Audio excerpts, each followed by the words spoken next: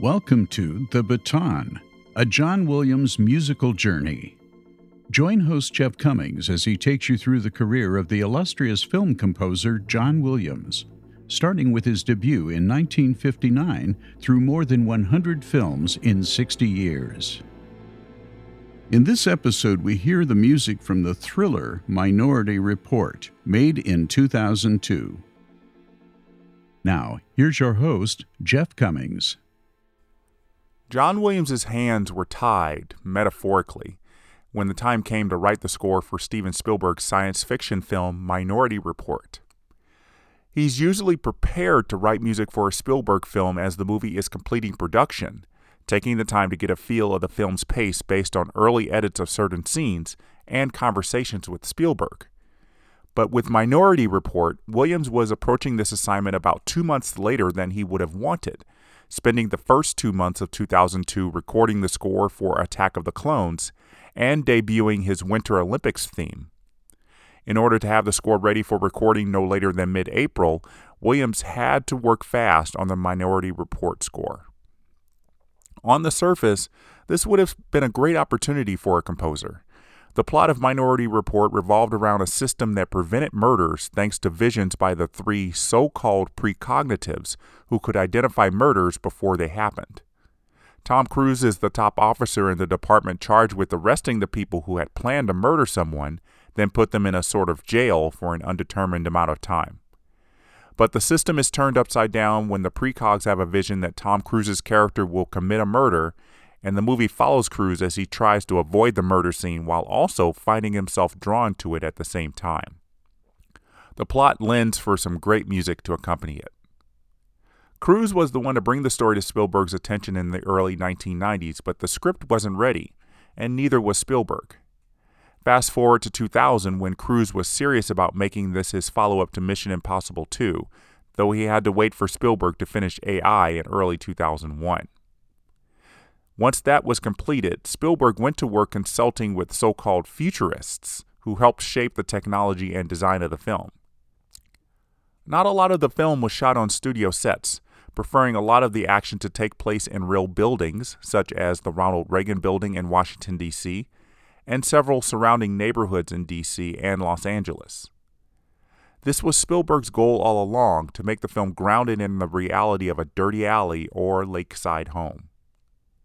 Filming was done in summer 2001, plenty of time for the visual effects artists to do their work.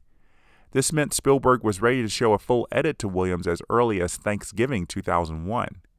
But as I mentioned, Williams was immersed in Star Wars at the time, and all indications are that he was never able to work on two film scores at the same time.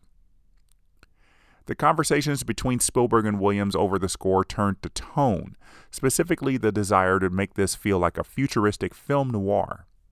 Imagine 2001: A Space Odyssey meets The Maltese Falcon. Spielberg wanted the music to accentuate this noirish feel, and luckily, Williams knew exactly what template to draw from for his score. Williams' longtime friend and mentor, the great Bernard Herrmann, had become somewhat of a celebrity in the 1950s and 1960s, with scores for film noirs directed by Alfred Hitchcock. Under Herrmann's tutelage in the early part of his career, Williams learned a lot about tone in film scores, and had used it to great effect in the 42 years of his career at this point as a film composer. Williams achieved bigger success than Herrmann mostly because of his use of melodies to capture the essence of characters or places. But in the late 1990s, Williams shifted to using tone and rhythm more to create music for atmosphere. This style of music is somewhat easier to write based on conversations I've had with current and future composers. And it came in handy with Minority Report because it allowed Williams to work quickly to get the score produced. In the liner notes of the first CD release of the score, Spielberg said, quote, "Unlike our other collaborations, John's score for Minority Report is not lush with melody. it is nonetheless brilliant in its complexity and forceful in its rhythms. If most of John's scores for my films have been in color, I think of this score as his first in black and white." End quote. This is a mostly accurate description by Spielberg. You could say that he has selective amnesia and doesn't count the score to The Lost World as devoid of much melody, relying there on instrumentation and rhythms to drive the score forward for that film. But if you go back through Spielberg's catalog, every film had a strong theme or themes that permeated the score and are strongly identified with those films. Williams did create some thematic material for Minority Report, but they do not appear as frequently or as strongly as they would have if this film had been made in the mid-1980s. I think Spielberg's black and white score directive would not have been made in the 1980s.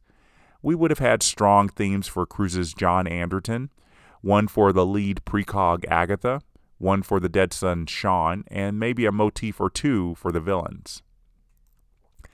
Instead, it's a strong rhythmic pulse that drives this score. Let's take the big action sequence, for example, starting after the visions of Anderton committing murder become known to others in the pre-crime department. He is chased into an alley by his colleagues, and though the music we hear for the next 7 minutes might have a little bit of melody in parts, it's commenting on the scene, not the characters.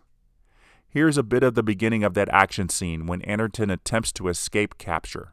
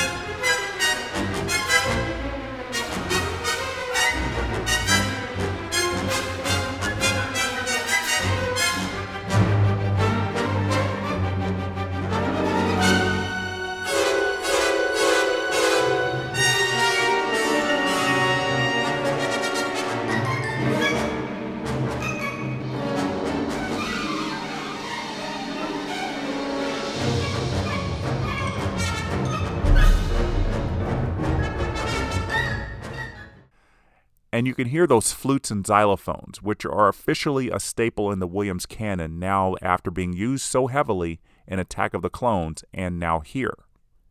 To contrast the music of this scene, imagine the desert chase sequence in Raiders of the Lost Ark, when Indiana Jones is attempting to take the truck that is holding the Ark of the Covenant out of Nazi control.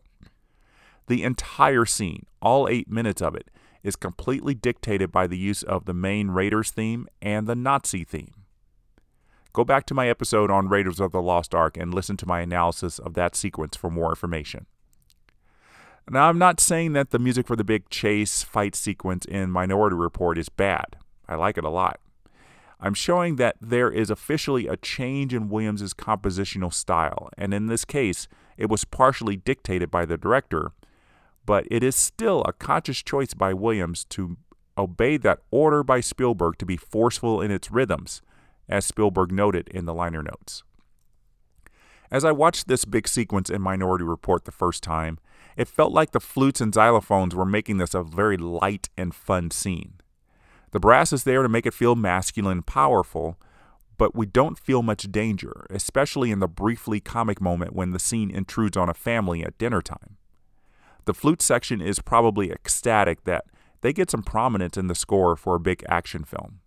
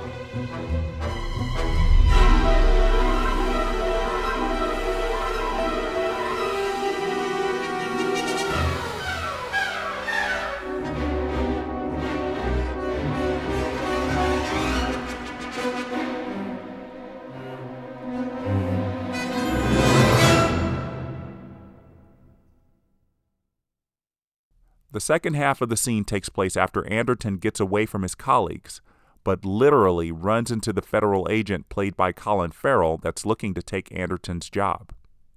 This leads into a big scene in a car factory that starts very bold.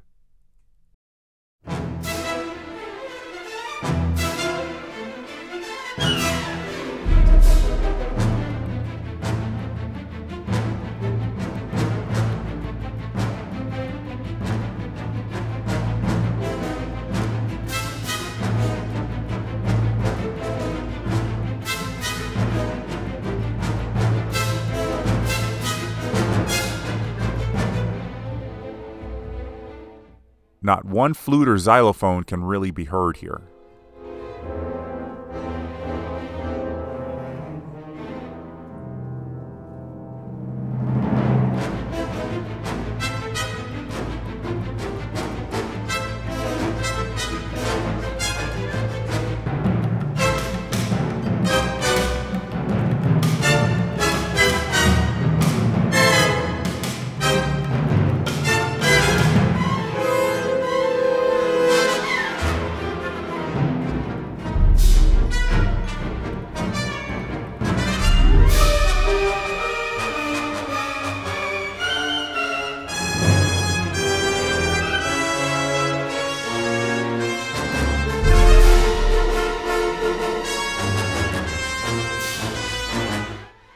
It's time for Colin Farrell and Tom Cruise to fight.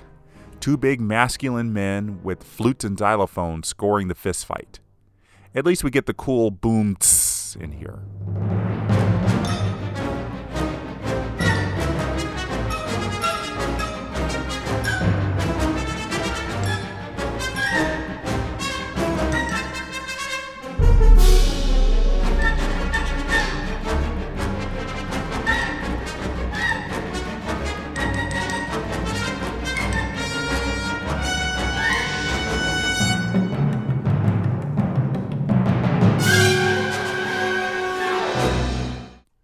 The end of this long sequence brings us back to some Golden Age Williams writing, with a great brass fanfare to celebrate Anderton escaping for good in a newly made car.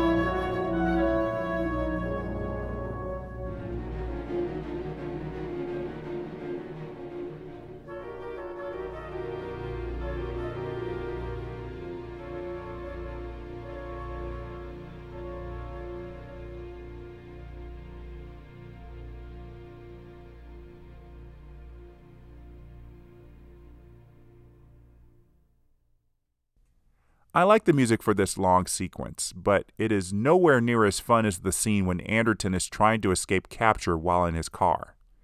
The cars of 2054 are not driven. They run on a sort of magnetized roadway that take you to your destination. I love the string writing in this scene, especially underscoring Anderton's desperation as he tries to figure out how someone could have faked the prevision.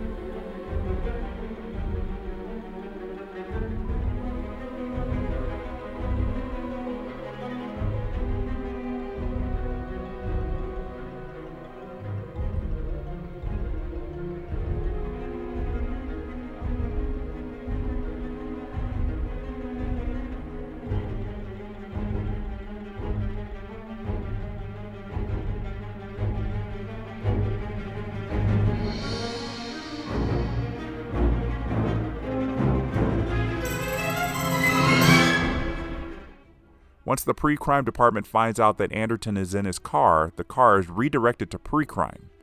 Anderton gets out of his car in the middle of a busy roadway, and this is where the scene gets great, musically and visually.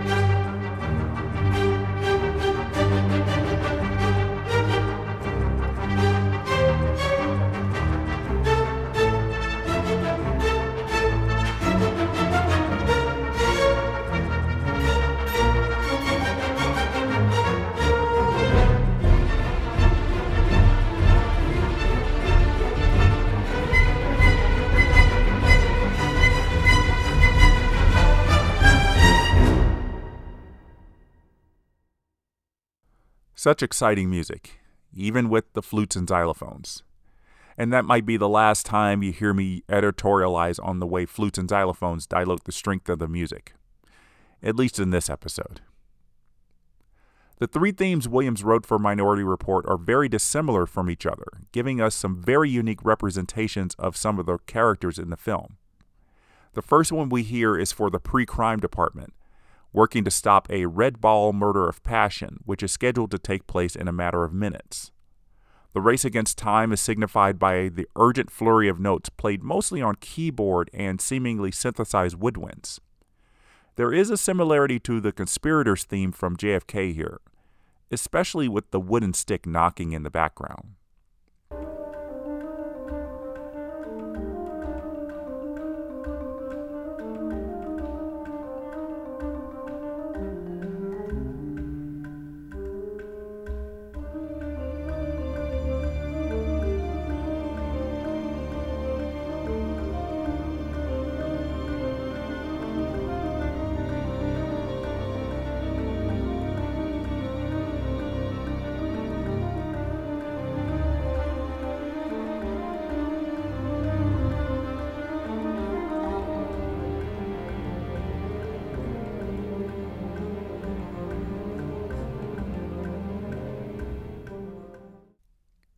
This undercurrent of the theme is backed up by a series of tones on the keyboard that spans 2 measures, emulating a response and call mode.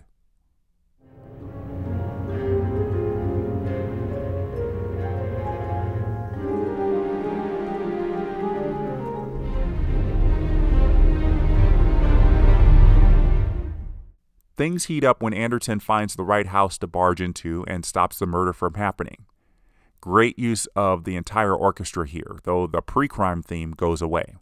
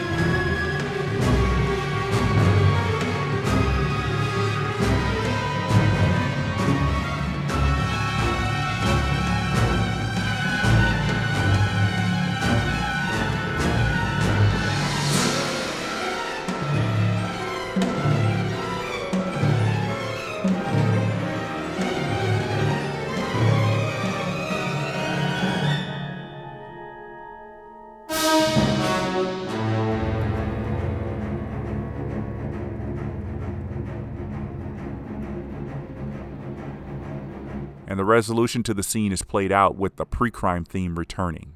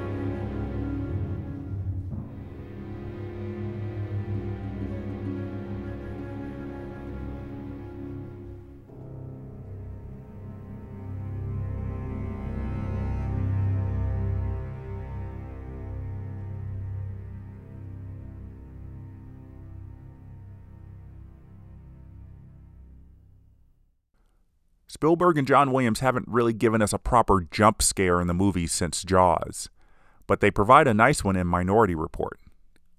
Anderton is forced to take Colin Farrell's Danny Whitwer into the room where the precogs stay, something that has been expressly forbidden. After they have a brief chat, everyone except Anderton leaves. He snaps his fingers over Agatha, which prompts her to grab his hand forcefully after a brief moment of quiet. Agatha asks, "Can you see?" He looks up at the screen that displays her visions, and he sees a woman drowned in a lake. Williams gives us a female voice to call out on the shot of the dead woman underwater.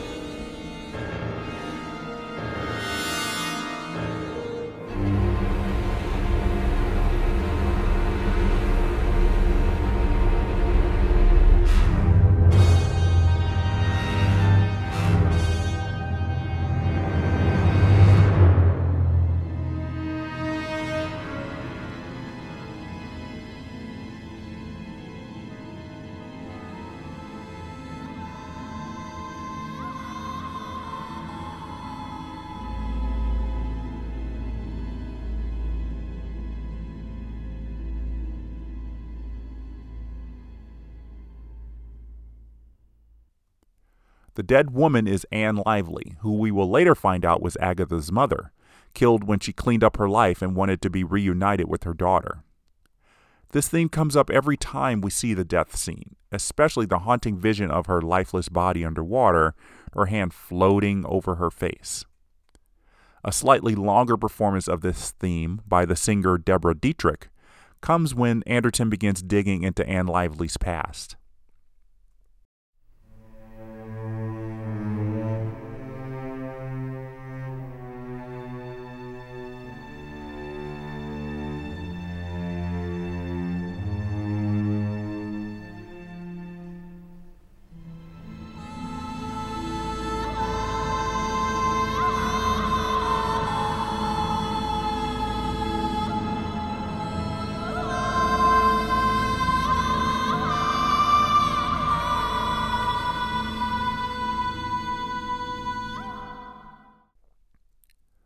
Dietrich has said that her performance of the theme on the score affected Spielberg so much that he said, quote, "It got me right in the giblets."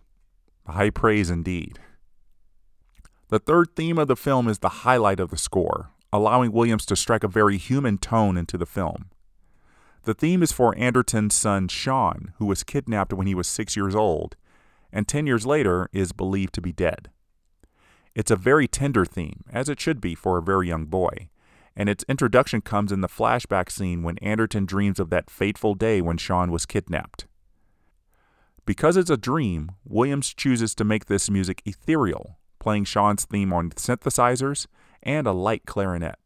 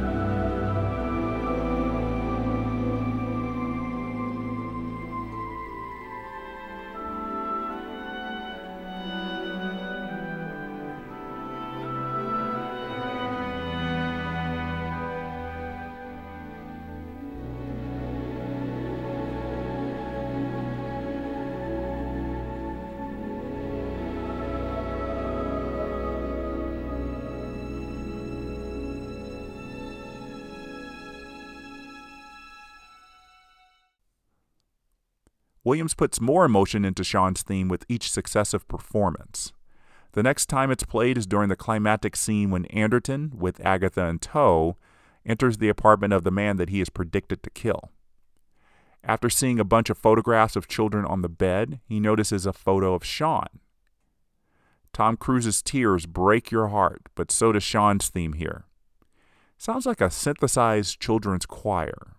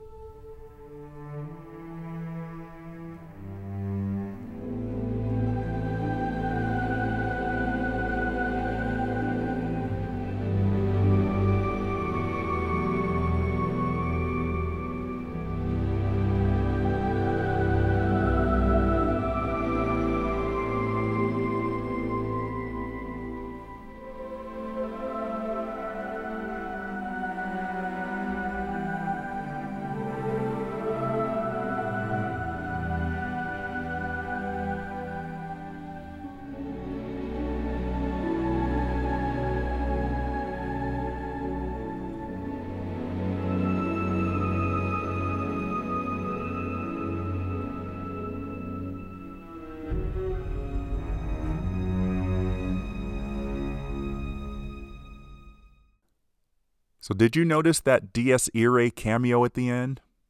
I had never caught on to it until just now. And now the kicker.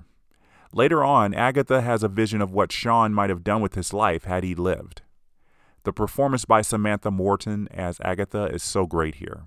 She's very tender as she mentions Sean's days in college and eventual marriage proposal. The music perfectly matches that, giving us Sean's theme in the strings and then the woodwinds. This might be one of the few music cues in the film that doesn't rely on synthesizers.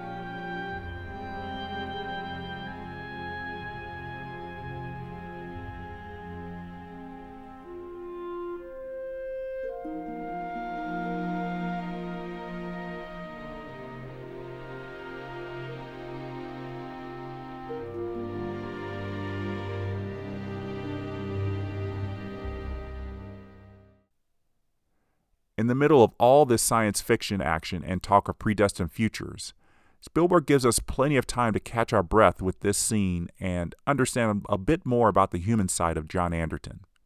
Think of the scene with Indy and Marion in the submarine in Raiders of the Lost Ark, or when Elliot shows off his toys to E.T. And as always, John Williams is there to underline the point. If there is a fourth theme, it's for the metallic critters that read people's eyes to determine their identity.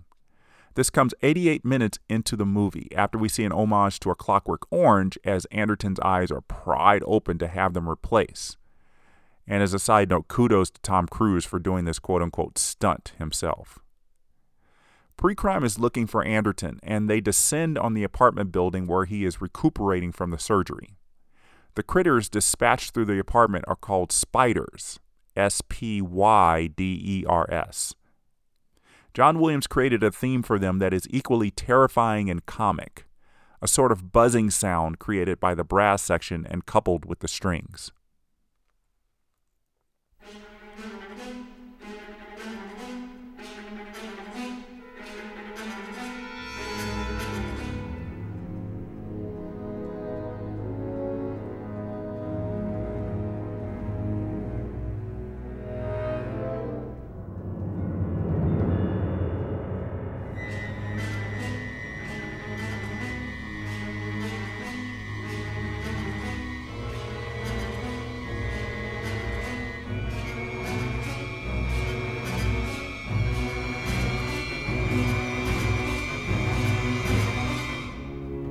I vividly remember smiling big as I heard this theme for the first time while watching the movie. It had a hook that was instantly memorable, and I couldn't get enough of it.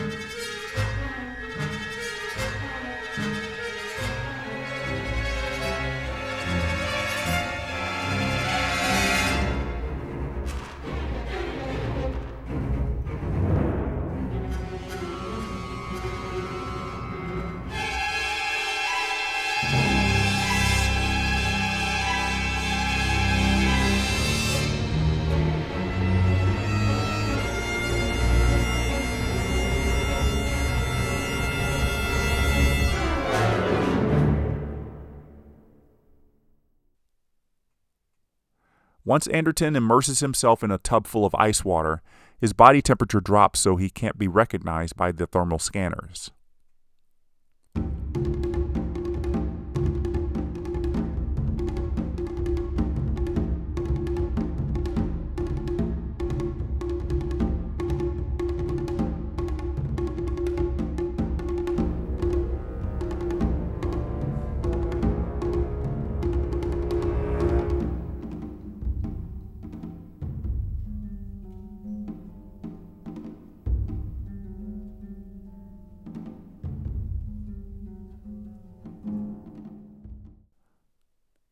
It seems to work as the spiders search the bathroom, find nothing, and then appear to leave. Then a bubble comes out of Anderton's nose, pops at the surface, and attracts the attention of a spider. It's at this point when I always get goosebumps, whether I'm watching the film or even just listening to the score. The spider theme comes back just as menacing as before, especially because we suddenly see all 10 spiders coming back. I think it's menacing mostly because of the silence that comes before it.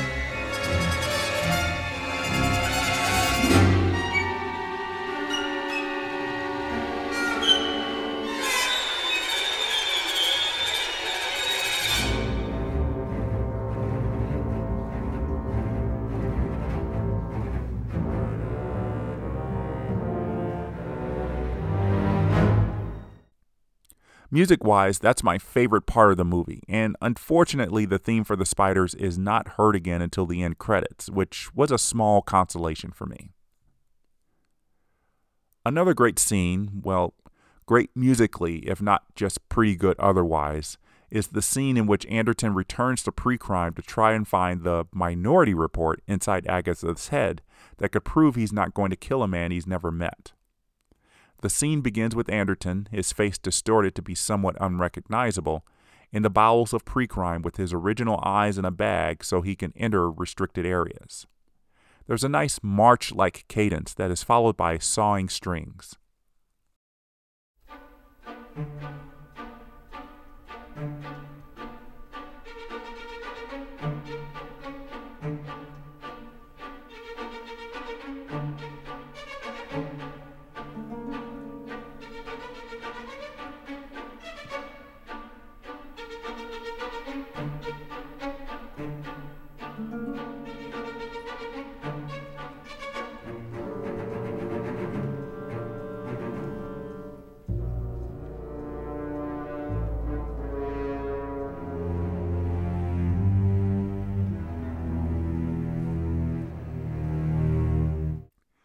When I listened to this music for the first time while watching the film in the theater, my ears perked up.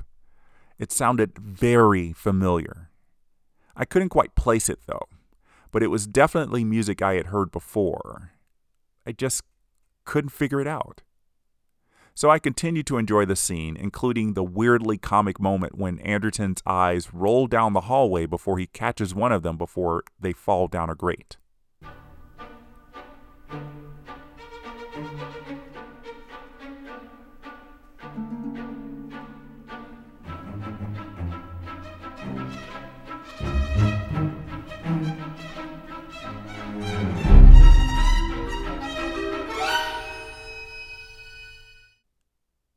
So have you figured out where this music comes from?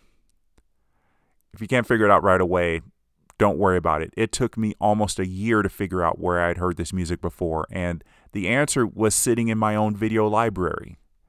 The music is extremely identical to the opening title music written by Alan Silvestri for the 1992 film Death Becomes Her.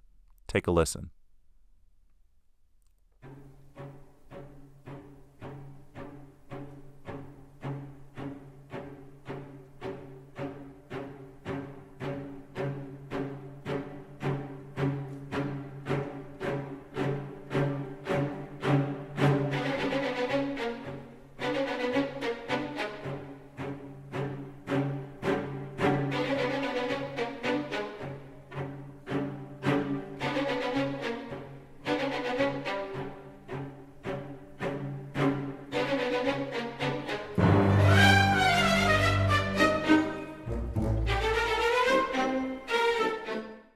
John Williams has said that he's too busy to listen to other composers' music. But perhaps Spielberg suggested something like Silvestri's music to Williams in the spotting sessions, and Williams complied while trying to make it sound original. The music that ends this scene is quite fun. Williams takes the pre-crime theme, which we haven't heard for a while in the film, and highlights the urgency of the moment as Anderton takes Agatha and the two flush themselves down the drain in order to escape.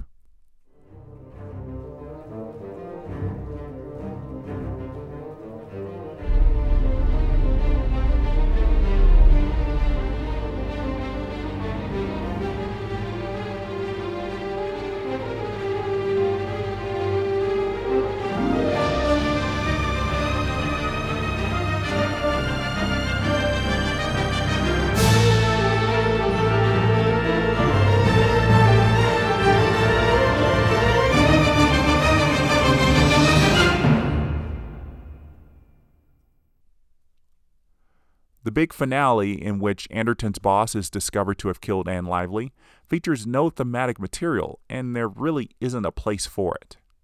Since Anderton himself never got his own thematic material, and since there wasn't a villainous theme written, the music here just comments on the scene with some tense low strings and rhythms to keep it moving. After the resolution of the scene, Sean's theme is used in the brief epilogue when we see Anderton reunited with his wife, pre-crime shut down, and the precogs reading books on a secluded island. It's the only music that would work to serve as a resolution to the entire film, and it works very well.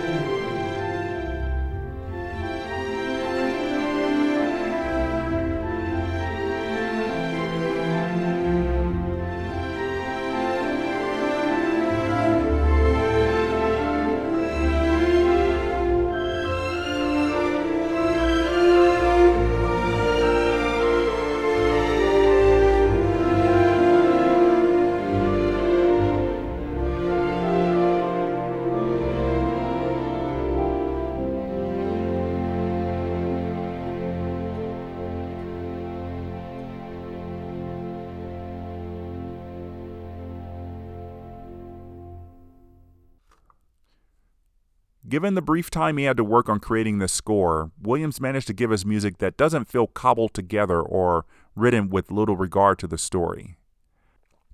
The sentiment that the score is Williams' first in black and white for Spielberg is definitely true, and it doesn't really take sides, except when it comes to making us grieve for Sean. Anderton himself is not a one-sided movie hero. He does some bad things, and he has a drug addiction. This anti-hero character is not new for Tom Cruise.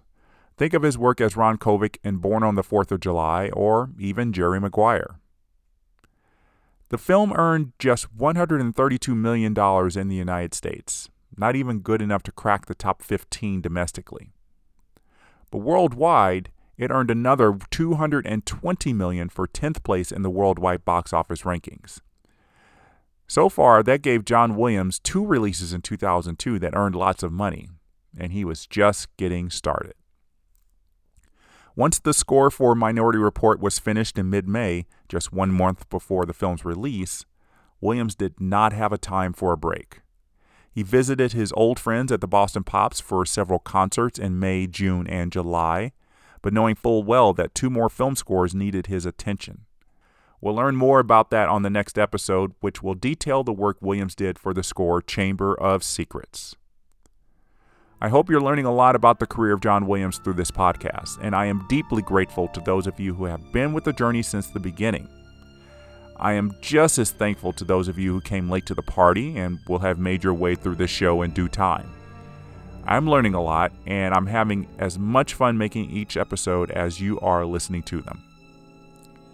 Thanks for joining me, and until next time, the baton is down.